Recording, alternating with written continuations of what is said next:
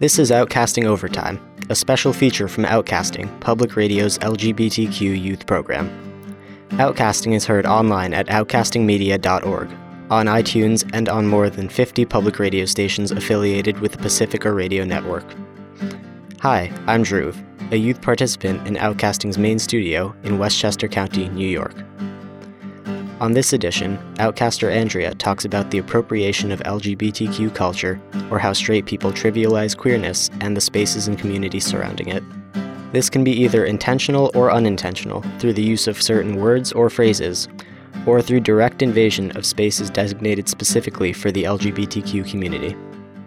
While allies are welcome in the community, they should be aware of their role in the movement and should not try to use it for their own personal benefit or to appear trendy or cool. Outcaster Becca provides a cameo. Yeah, so excited to go to Pride this weekend with my girlfriends. Just some gal pals ready to party. We kissed once, but that was just to impress this totally hot guy. I could never do that with a girl. Oh my god. We LGBT people are tired of hearing this. Some people say things like this without even realizing that there's anything wrong with it. But, regardless of intent, phrases like these undermine the legitimacy of our hard-won community. Let's break apart what's wrong with the phrases you just heard. They make references to many LGBT ideas and images, but that's not the real problem. Rather than speaking of these ideas in terms of the actual LGBT community, it uses them to express aversion, even disgust, towards the idea of being LGBT. Terms like gal pals trivialize queer relationships. A straight woman referring to female friends as girlfriends otherizes the idea of being queer. Women in particular often use romantic terms to refer to other women and assume that they will be interpreted platonically. This perpetuates heteronormativity, the assumption that heterosexuality is the only normal and natural expression of sexuality. Men can be even more restrictive in this belief. Many people use slang like yas without having any idea where it comes from.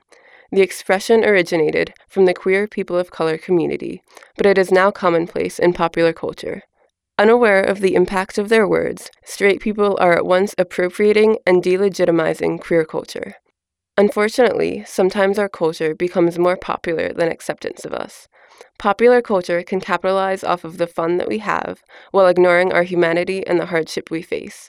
For example, the stereotype of a gay best friend reduces queerness to a mere personality and a form of entertainment, rather than a sexuality or an important part of self-identification that can be difficult to accept. Straight people do more than repeat problematic phrases. Some of the biggest problems and annoyances faced by the LGBT community have to do with invasion of our space. When did Pride, a historically significant event celebrating LGBT culture and pride, become a party for straight teens? And why do straight women enter gay bars only to get creeped out when women hit on them? We have to keep our spaces for our own because it's already hard enough to find others like us outside of them. Beyond that, it's offensive to treat us as nothing more than a curiosity to gawk at. Straight people aren't unwelcome in the LGBT community. Perhaps more than any other minority group, we hold an important place for our allies. However, there is a difference between being an ally who offers acceptance and support and being someone who taps into our culture only for self-benefit. Thanks for listening to Outcasting Overtime, a special feature from Outcasting, Public Radio's LGBTQ youth program. Outcasting is heard online at outcastingmedia.org, on iTunes, and on more than 50 public radio stations around the country. Outcasting Overtime is a production of Media for the Public Good, a nonprofit organization. Visit us at outcastingmedia.org to get information about Outcasting, make your tax-deductible donation, watch Outcasting videos, access our social media links, and listen to the show. Thanks, and thanks for listening.